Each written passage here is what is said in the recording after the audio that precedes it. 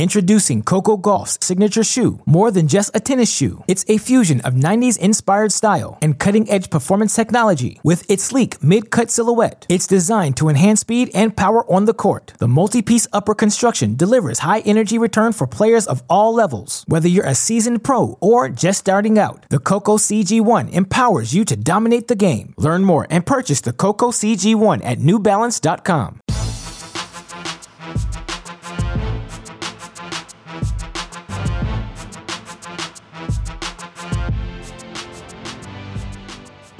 Welcome to the Mini Break, your daily podcast for the biggest storylines, results, and controversies from the tennis world. Today is Wednesday, October 19th. We're going to play a little bit of catch-up here on today's show. Typically, I try to record our weekly previews of any given week on the ATP and WTA Tour on Tuesdays. We also typically call those episodes Tennis Point Tuesdays, as they feature our dear friend Nate Walrath from Tennis Point. That said, had a bit of a scheduling screw-up, and I do apologize for that fact. Nevertheless, still 4 exciting tour-level events for us to focus on this Mini Break podcast here this week. Of course, the predominant storyline is the chase for the year-end championships. Of course, on the women's side, that chase truly coming to its conclusion with this week's WTA 1000 level action in Guadalajara. I know we started the week with more than 15 players still alive in that chase for the championships. Now, I'm recording this Wednesday, October 19th, around 5 p.m. Eastern Time.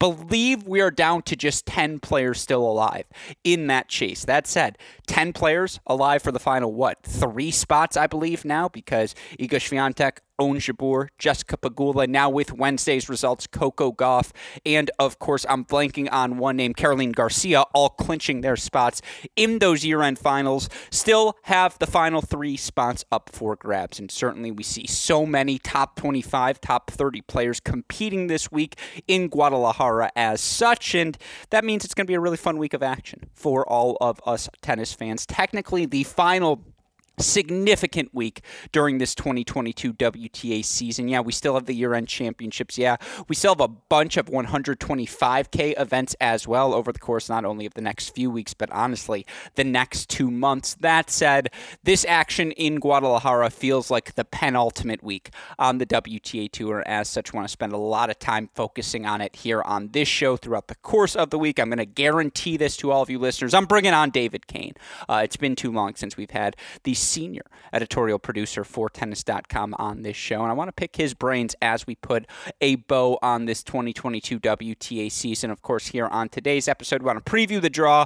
We can talk about, I suppose, who's still alive in those year-end chase for the championships, talk about the players I am watching most closely, talk about the first few days of results and why the conditions in Guadalajara feel like they are tailor-made for the big hitters. Cough, cough, Ludmila Samsonova, to those of you curious listening at home. But I think it's going to be a fun week of play in Guadalajara. I think there's going to be high-quality tennis. I think we're going to see that perfect element of desperation as well from some of these players. Just plenty of drama, plenty of high-quality action, everything you want as a tennis fan. So, of course, want to talk about that event, preview it for all of you listeners here on today's show. Of course, on the men's side, I've got 3 250s here this week. I believe they're all 250s, certainly with the action in Antwerp, in Napoli, in Stockholm. Now, it's crazy to say, again, mid-October, each of these draws are loaded, and that speaks to perhaps the open nature of that race to the year-end finals on the men's side as well. You've got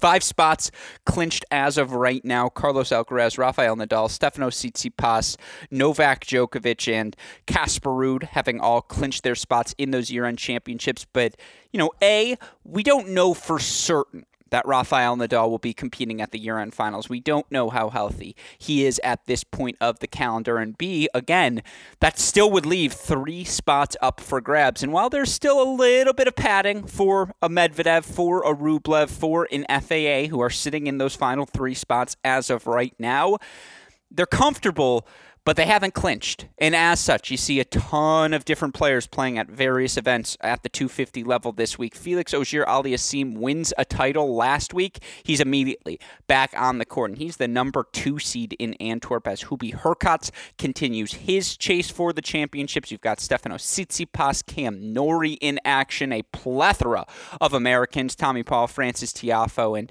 J.J. Wolf all competing in Stockholm. Of course, in Naples, Pablo Carreño Busta, Matteo Berrettini, Roberto Bautista Agut.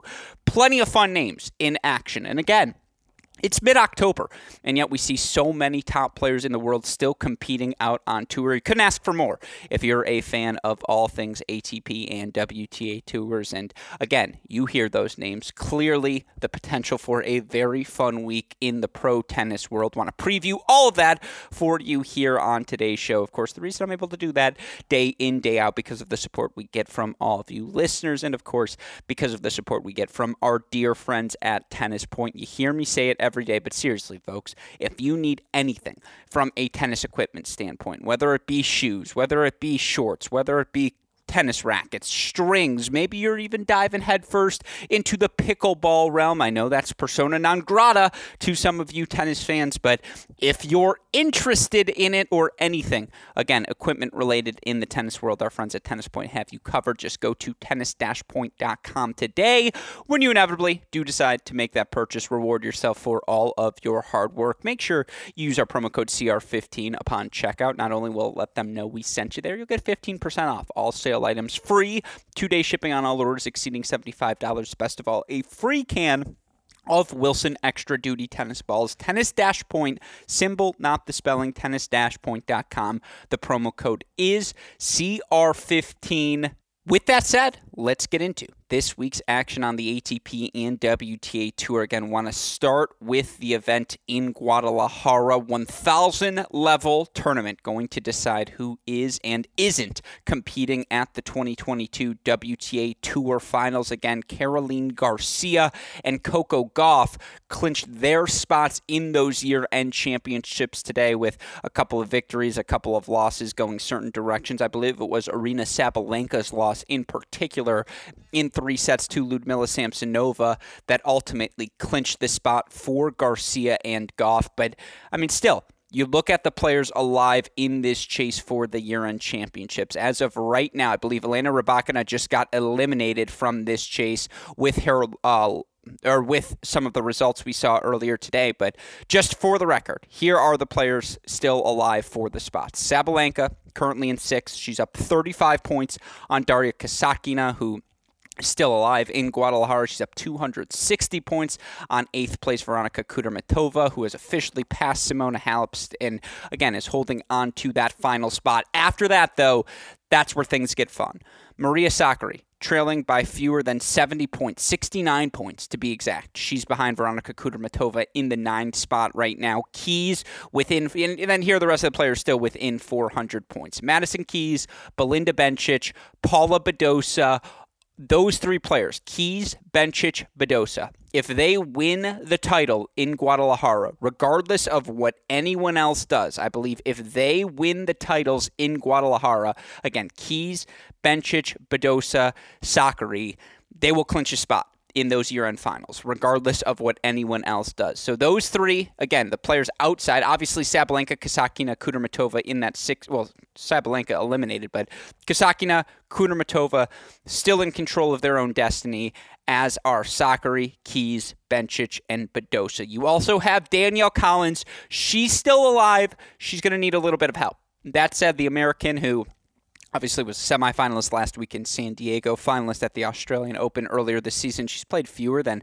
I think, 35 matches overall on the year. And yet, again, as I talked about on yesterday's show or Monday's show, I forget what day it was, when Danielle Collins has been on court, she's been exceptional this season, particularly on the hard courts all year long. And so I'm not willing to count out the 28-year-old American just yet from the points race. Of course, the last player still alive for one of those final spots, Jelena Ostapenko, who earned an impressive victory in her first-round win over Genie Bouchard. I thought Genie was playing much better tennis, and it was just a stark reminder of how athletic Genie is when healthy. That said, I mean, Ostapenko, You know, I have fallen in love with this term, mini break users, non-negotiables. Oh my God, when she wants to turn into a forehand, the point is over. Now, she may not always win it because that ball could very well hit the back fence, could end up in the net, certainly. But when Ostapenko wants to end the point is over. And as you know, I consider that, folks, a non-negotiable. So again, your list of names still alive in this year-end finals race, as of at least Wednesday, October 19th. Sabalenka, Kasatkina, Kudermetova, Sakkari, Keys, Bencic, Badosa, Collins, Ostapenko. That's the good stuff, folks. That's what we're talking about as we look at this week's action in Guadalajara. And again, all of those players still alive outside of Sabalenka in this 1,000 level event. You look at the draw as of right now. Here's a fun fact for all of you listeners. Coco Gauff, 21.1% favorite, according to Tennis Abstract. She is the favorite right now. Now, second favorite after that, Danielle Collins, who, like I said, don't write her out just yet. And man, oh boy, just listen to these matchups we've got in Guadalajara moving forward as we look at the round of 16. Doesn't this sound like a grand slam? Kudermetova versus Ostapenko, Collins versus Sakkari, Kasatkina facing Kalinskaya. That one's a little bit weaker. And the winner of Osorio-Buskova is going to face Samsonova in the round of 16. Of course, Samsonova knocked out the second-seeded Sabalenka in 3 sets. Samsonova now winner of, 20 now of her last 22 matches. And she's third, by the way, 11.7% chance of winning the tournament, according to Tennis Abstract. Can we give Ludmila Samsonova an special exemption into the year-end championships, with all due respect to the following players? But I ask you, mini break listeners, at AL Gruskin, at Cracked Rackets, I'm actually extraordinarily grateful, as so many of you have now taken the opportunity to reach out to me when I ponder thoughts like this on the podcast, because as you listeners know, it's just me sitting here in a chair recording the podcast. I offer these questions up to the listening public. I'm always hopeful that some of you will take me up on my questions, but certainly always appreciate it. Now it feels like so many more of you are. And again, that's always been the hope for this mini break podcast platform. I know this is a cliche, but that we can use it as a sounding board for the conversations I certainly think should be happening in the tennis world, and I think are happening between hardcore fans. Let me just ask you this. Ludmila Samsonova or Daria Kasatkina? If you're being honest with yourself, I know Kasatkina had a better start to finish year than Ludmila Samsonova. I am not denying that, nor am I denying that in the arbitrary term deserving. I think Kasatkina is more deserving of a spot in the year-end championships than Ludmila Samsonova. That said, again, I'm asking you to be honest, and I think it's a pretty easy question here. Who's more likely to win a year-end championship event? Daria Kasatkina or Ludmila Samsonova? I think the answer is Samsonova pretty unequivocally. I think the power tennis she's displayed over the past, throughout the course of her career, but how she's reined in that power, how she's number 2 in hold percentage and has been a top 25 returner by percentage of return points won since the start of this hard court summer. Like, Samsonova's been a top 10 player in the world since the calendar turned to this back half of the hard court stretch. And if you're asking me, her 3-set match against Iga earlier this season, I think it was indoors in Stuttgart, she just has non-negotiables. She has weapons that I don't care looking at this list. Again, Iga aside, we're moving Iga to the side here because Iga exists on another planet right now. But right now, they're facing off head-to-head. Samsonova versus Owens. Samsonova versus Pegula. Samsonova versus Gauff. Aren't we all picking Samsonova to win those matches? The pace she plays with, her serve into that Gauff forehand. Again, how steady she has been from the baseline of late. What does Pegula do to break her down? Yeah, Pegula sustains her level and probably makes more return than Samsonova is used to seeing. But what does Pegula do to disrupt the rhythm of Samsonova right now, who's in such great form? It's interesting because when I look at players like Sabalenka, Keys, Collins, who can match her power, obviously, I know she just knocked off Sabalenka in 3 sets. That's kind of Sabalenka sort of lost the thread in the third, and the second serve sort of went awry, and that will happen to Sabalenka. She's in her own category and unique challenges for any player to face. But, Kudermetova's been pretty solid. That said, if you're asking me point blank, who's had a better year, Samsonova or Sakkari, I'd take Samsonova. Relative to expectations entering this season, I also think, again, Samsonova's on one of those 3-month runs like we saw Kontaveit do last year, like we saw so many different players do throughout the course of last season. I think, no doubt in my mind, Samsonova has, she was a lowercase b breakout star, maybe even just a mid-case b breakout star. This year she's positioned herself to be everyone's dark horse pick at the 2023 Australian Open. This is a long tangent, a long way of saying I was extraordinarily impressed with the power tennis she was able to play, the steadiness down the stretch, even if after an erratic second set in her 6-4, 2-6, 6-2 victory over the second-seeded Sabalenka. Samsonova also a 1-5 win over Kanepi in round number 1, and again, you look for Samsonova since the start of this hard court stretch. And I said this on Monday's episode of the Great Shot Podcast, or Sunday's episode previewing Monday's action. I mean, I'm all in on a Samsonova run here in Guadalajara to just send a little message to the rest of the field that, hey, come 2022, you all might want to start thinking of me as elite. And again, 30-16 overall this year. She's abided by the 2/3 rule. She's 20-2 since the start of the hard court stretch in Washington, D.C. I mean, come on now. She has won 20 of 22 matches since the start of August 1st. 2.5 months she's sustained this level. That's not a fluke. That's the Samsonova that's here to stay. And by the way, she turns 24 years old in November. A prime run as someone ascends to their prime. All the math makes sense, folks. So, again, it's a really fun, bottom half of the draw, I think Samsonova is the single most dangerous player. I probably would have predicted her to make the finals, and maybe I'm even doing that right now. I mean, Buzkova, Osorio, I'm sorry. They don't have the weapons to hurt Samsonova. Kasatkina, Kalinskaya, two players that are just going to offer opportunities on a silver platter. Again, it's Samsonova who's going to be dictating throughout the course of those matches. I see her getting to the semifinals pretty easily. I don't know if she's going to drop a set on her way there. And then, you look at the top half of the draw.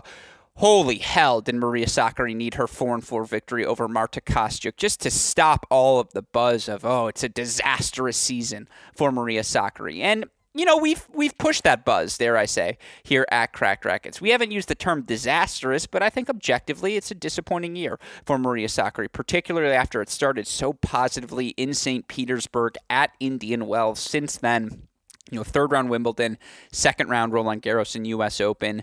To lose in the way she did in the Parma final to Mayar Sherif, just lacking any sort of confidence, in 2 first-round losses since. Really nice steadying of the ship for Maria Sakkari, and to be honest, it'll be nice for her to be an underdog here in Guadalajara. She's going to take on Danielle Collins. Collins carrying over her San Diego form here into Guadalajara, 1-3 win, 4-1 win over Caroline Dolehide, 3-4 win over Magdalena Frich to get to the round of 16. I mean, this quarter of the draw is so sexy. Come on now. Kudermetova versus Ostapenko, Collins versus Sakkari, and it's October 19th. Sometimes we're spoiled as tennis fans. Sometimes we just need to acknowledge that fact. I mean, again, Kudermetova epitomizes lowercase b breakout star as a term. Kudermetova has been rock solid this season, and we're not going to go through all the various withdrawals that allow her to reach as many quarterfinals as she did this year, but just a reminder to all of you tennis fans, Veronika Kudermetova, 10 quarterfinals this year. Here's the list of players with double-digit quarterfinals. Iga Swiatek, Ons Jabeur, Veronika Kudermetova. So, with all due respect, get the out of here if you don't think Kudermetova's made a leap this season. And honestly, that's a little bit of a shot at David Kane, and I'm going to say that directly to his face because God knows we've had the Kudermetova discussion over and over again when he comes on the show. Yeah, she's a little bit of a one-trick pony. You look for Kudermetova, she ranks 6th in hold percentage this year, holding 76.9% of the time. She also actually up to a much more respectable 41st in terms of break percentage this season, but she's, dare I say, a little bit of a WTA serve bot. When she has the opportunity to set her feet, play the +1 forehand, she's produced at an elite level here this season. I also think she has gotten more fluid as a defender. I think that break percentage, while still 41st, it's a massive improvement for her overall here this season. And she's beaten who she's supposed to beat. She's proven, hey, I am one of the players, 25 years old. I can stay fit for 40 weeks consecutively, and that's a really, really tough thing for any player to do. So, again, that bottom half of the draw, I know it's, all but one seed only remaining in the bottom quarter, but Kudermetova versus Ostapenko, both still alive in the year-end chase. Collins, Sakkari, both still alive in the year-end chase. And again, it's October 19th.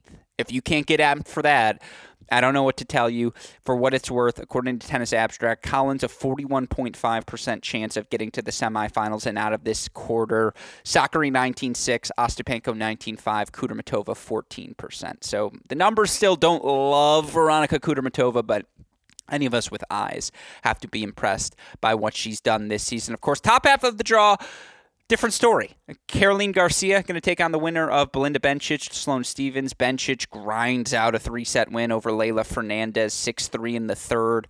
I made the case why I think I've done the Bencic bit. Can we agree? And you can, again, at AL Gruskin. First question number 1. We acknowledge Samsonova has been one of the 8 best players on tour since the start of this hard court stretch. And we agree, if we were making our ideal field, if you were making your ideal WTA Tour finals field for this 2022 season, my ideal field would have Ludmila Samsonova in it. Would yours? Let me know at AL Gruskin, please. If even one of you respond, as you know, it makes my day. The second thing I would like to have answered, have I done the Belinda Bencic bit enough for you listeners? You guys know my thoughts, right? That outside of the Slam, she's had the best season of her career. I don't have to continue to establish that premise moving forward when I discuss Bencic. Do I? Let me know at AL Gruskin.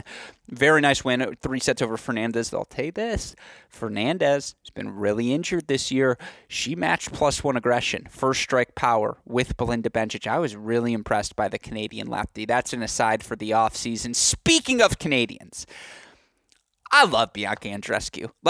This is a December podcast, and I'm going to save it for then.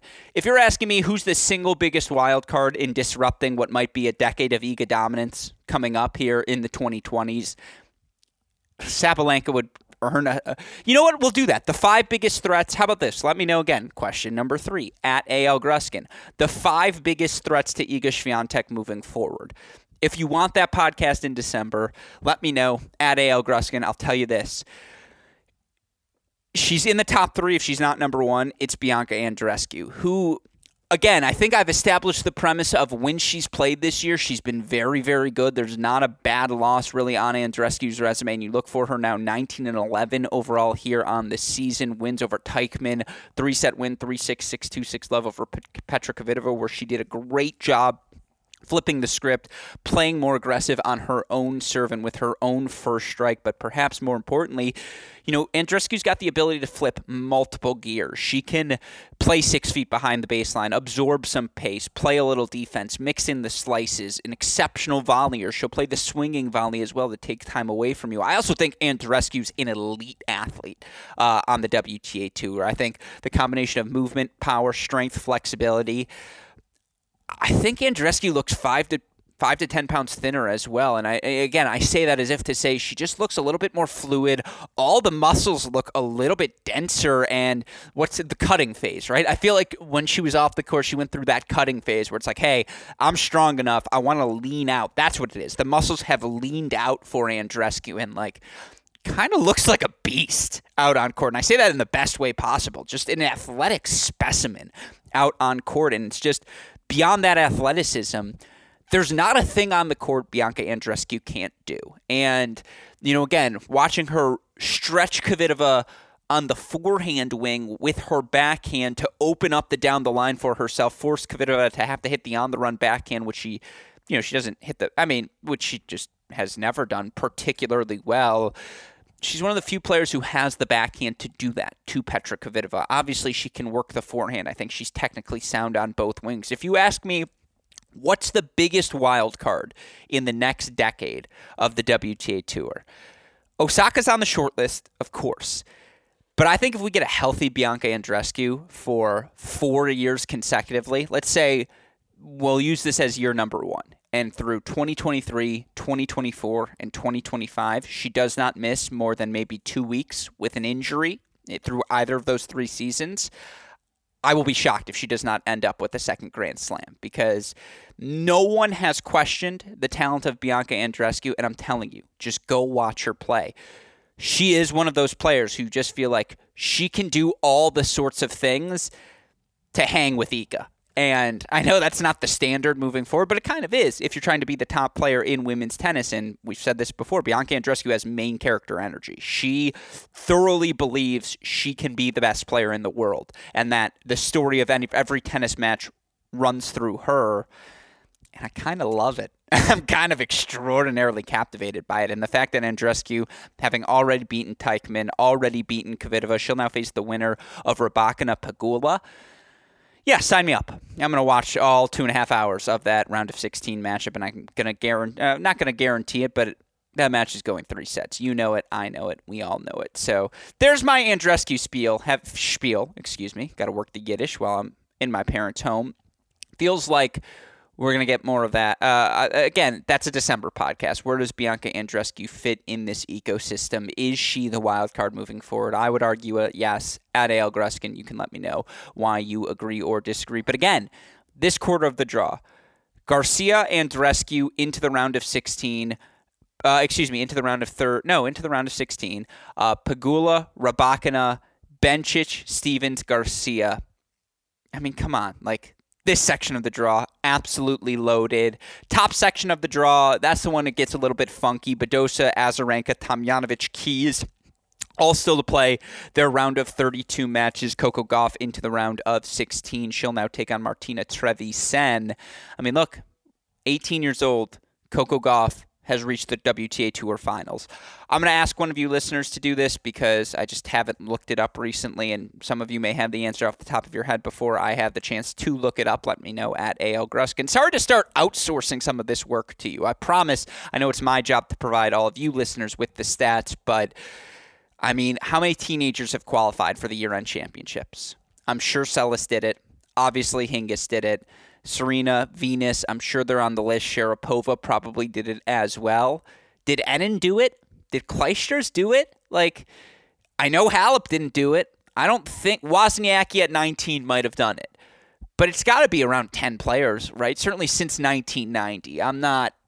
Chrissy and Martina were so much better than everyone else for so long. It's just all due respect, I'm not going back that far. Tell me since the 90s how many teenagers have made it.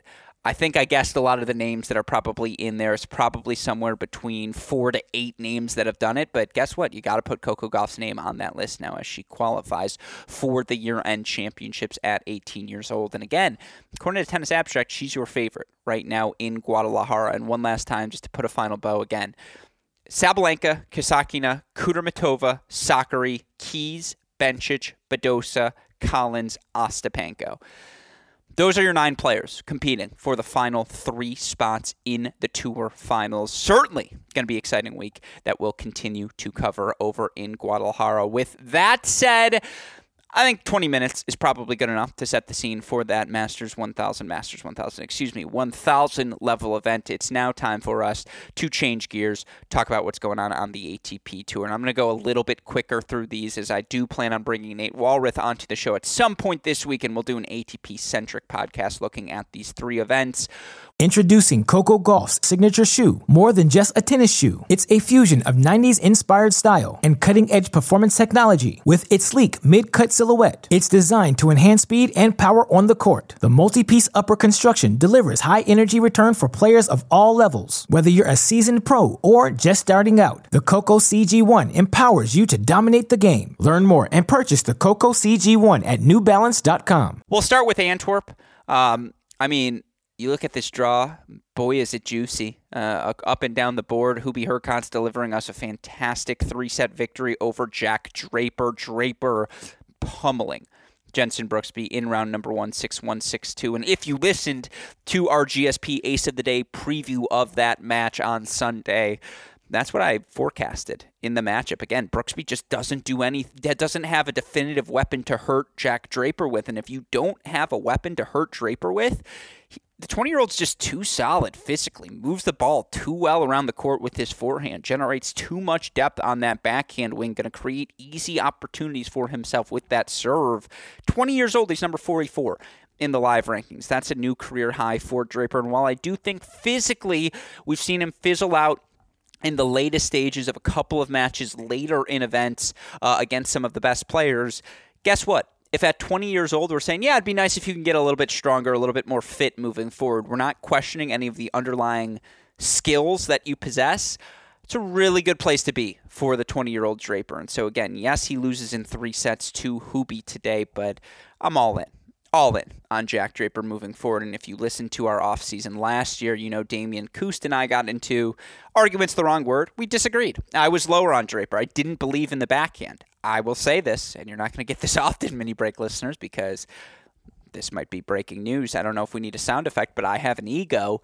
I was wrong. Dead wrong about Jack Draper. And I'm fine admitting that because, God, am I captivated by the young Brit's talent. That said, Hubie Hurkacz advancing where now he's going to face the winner of Dominic Thiem and Francisco Cerundolo. Thiem, a nice win over the wildcard Geerts in round number 1. Cerundolo surviving in 3 sets against the big lefty and winner of whatever event it was a couple of weeks ago, Marc-Andre Huesler. That's that's a round of 16 match. Or, what is this? October 19th? That's crazy. By the way, just to set the scene, here who has clinched. Alcaraz, Nadal, Ruud, Tsitsipas, Djokovic have all clinched their spots. There's still a bunch of players still alive on the men's side because we still do have a couple of 500s as well as that Masters 1000 event in Paris. But the relevant information, Hubie Hurkacz right now down 115 points to... the relevant information. Taylor Fritz right now down 180 points to 7th place, but gets the 8th spot because Djokovic has clinched. 7th place, Felix Auger-Aliassime. Hubie Hurkacz, 295 points back. Cam Norrie, about 665 points back. Ridiculous to me. Everything I said about Samsonova applies to Jannik Sinner getting into the year-end championships. I think if you asked any tennis fan I don't know, man. Who are you kicking out of these year-end championships? The men's field, not a lot of distinguish. I mean, again, Medvedev hasn't had a Medvedevian season. Rublev has been a February-October superstar, as our dear friend Gil Gross branded him a couple of weeks ago. Felix has been really good in February and October here this year as well. Fritz, Indian Wells stud. It's like, again, that said, if any of those players had definitive better seasons than Jannik Sinner, who along with Rafael Nadal is the only player to reach the second week of all 4 slams this year, I would argue no. I'd probably take Sinner's year relative to expectations over all of those other guys. That said, Medvedev, Rublev, pretty comfortably going to get spots 6 and 7. It then comes down to really Felix, Fritz, Hurkacz, and fine, I'll throw Norrie in the mix as well because within 600 with a 500 and 1,000 left to play, I've seen crazier things, I suppose, happen in my day. That said, again, you look at the Antwerp draw right now, according to Tennis Abstract, Felix Auger-Aliassime playing after a title run last week, again, wants to solidify his spot. 29.5% chance to win the event. He faces lucky loser Manuel Guinard in round number 1 on Thursday. Maybe they play. It's a Thursday start for Felix. Not the worst life. He'll now face, if he wins that, he'll take on Dan Evans. Evans, a straight set winner over Talon Griekspoor. You've also got Richard Gasquet making a run into the quarterfinals is the Frenchman, where he awaits the winner of Goffin and Schwartzman. Gasquet has had a sneaky, not bad year. And I know that's not it's a little backhanded here, but hey, 36 years old. He's 32 and 23 here this season. You look for him in tour level matches overall on the year. Very respectable, 24 and 17. You look for him overall in terms of quarterfinals reached. He's now reached 6 tour level quarterfinals overall on the season. Now he's 1 and 4 in his previous 5, but all 4 of those losses have come in 3 sets. He's hung around inside the top 75, 36 years old. He gets to play all the big events, play the slams, and again, that's really what matters, if you're asking me, at his point of his career. So shout out to you, Richard Gasquet. We see you here at Cracked Rackets. That said, Sepi Korda, good victory after the final run last week. He's now got a tough test against Karen Khachanov. You see Yoshihito Nishioka here in the draw. Diego Schwartzman looking for some late-season rhythm.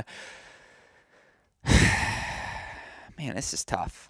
I'll go Khachanov Felix in the final. Shout out to Dom Stricker, by the way, comes through qualifying to make the round of 16. I know I was a little high on him, probably too high to start the season, but the 20-year-old Swiss, lefty's just got weapons, plays on his terms. Again, give him 5 years to turn his body into an ATP body, and that's a guy with top 20 sort of game, how smooth he is, how easy everything comes on the court, his ability to play on his own terms, and again, no discernible technical weakness in his game. So that would be my thoughts on Antwerp. I mean, I'd love to see a Hubie run to the final as well. Whenever you pick the 1 versus 2 seeds in the final, you feel a little sketchy. You know what? Screw it. I'll go Hubie versus Felix. I'll take Felix to go back-to-back. I think Felix solidifies his spot here with this run and then gives himself a little bit of cushion heading into those final 2 weeks of 500, 1,000 level events. But that's your action in Antwerp. Over in Napoli, seem to have found, I know things keep screwing up with the court. They've had to end play early because it gets moist out there and it's just too wet. The conditions are unsuitable. It's a big mess. It's a mess I would rather discuss with someone else here on the show. I'll say this. Berrettini, 33.5% chance to win the tournament. He's your favorite right now. Carreño Busta, 19-1. RBA, 18-7. Shout out to our guy, Nuno Borges. Winner over Albert Ramos Vinolas in straight sets. You look for Borges. He's going to end the season top 100, folks. Right now, Nuno sitting at a career-high number 93. One more victory gets him into the top 90 for the first time. And guess what? He's taking on Daniel Elahi Galan. I don't hate that matchup for Nuno, particularly on hard courts. That's going to be a really fun round of 16 affair. And then again, another ATP quarterfinal for Nuno to wrap up the season. That is called Capturing the Big Mo.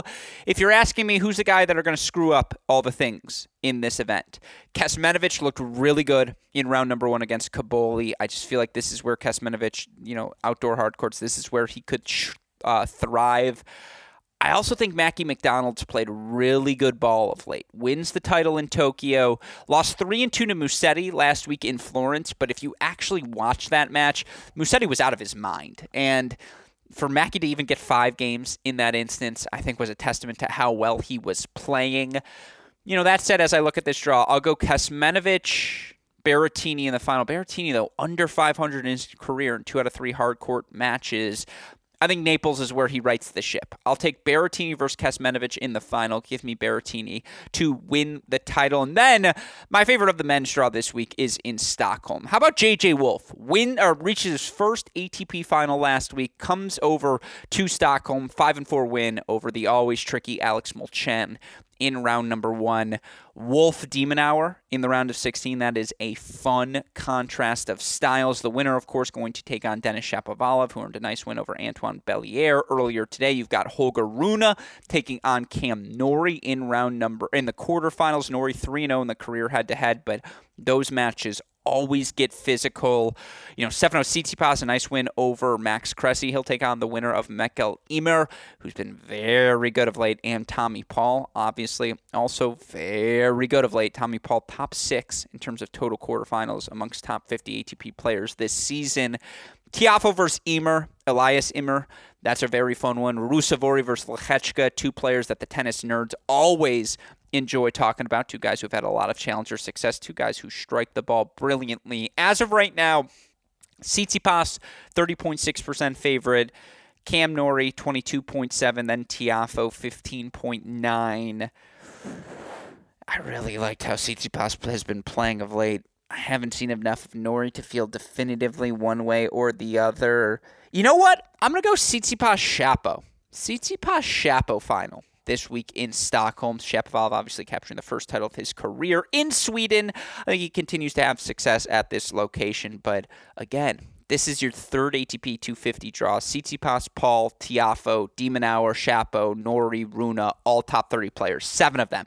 And they're all still alive this week in Stockholm. So, in summation, the chase for the championships continue. It's going to be a really fun week of tennis, and of course, we'll cover it all here at Cracked Racquets. Keep you updated every day on this Mini Break podcast feed. Of course, a shout-out, as always, to our super producer, Daniel Westoff, for the of an editing job he does day in, day out, making all of this content possible. A shout-out as well to our friends at Tennis Point. You all know the deal. Tennis-point.com. The promo code is CR15. With that said, for my fantastic super producer Daniel Westoff, our friends at Tennis Point, and from all of us here at both Cracked Racquets and the Tennis Channel Podcast Network, I am your host, Alex Gruskin. You know what we say.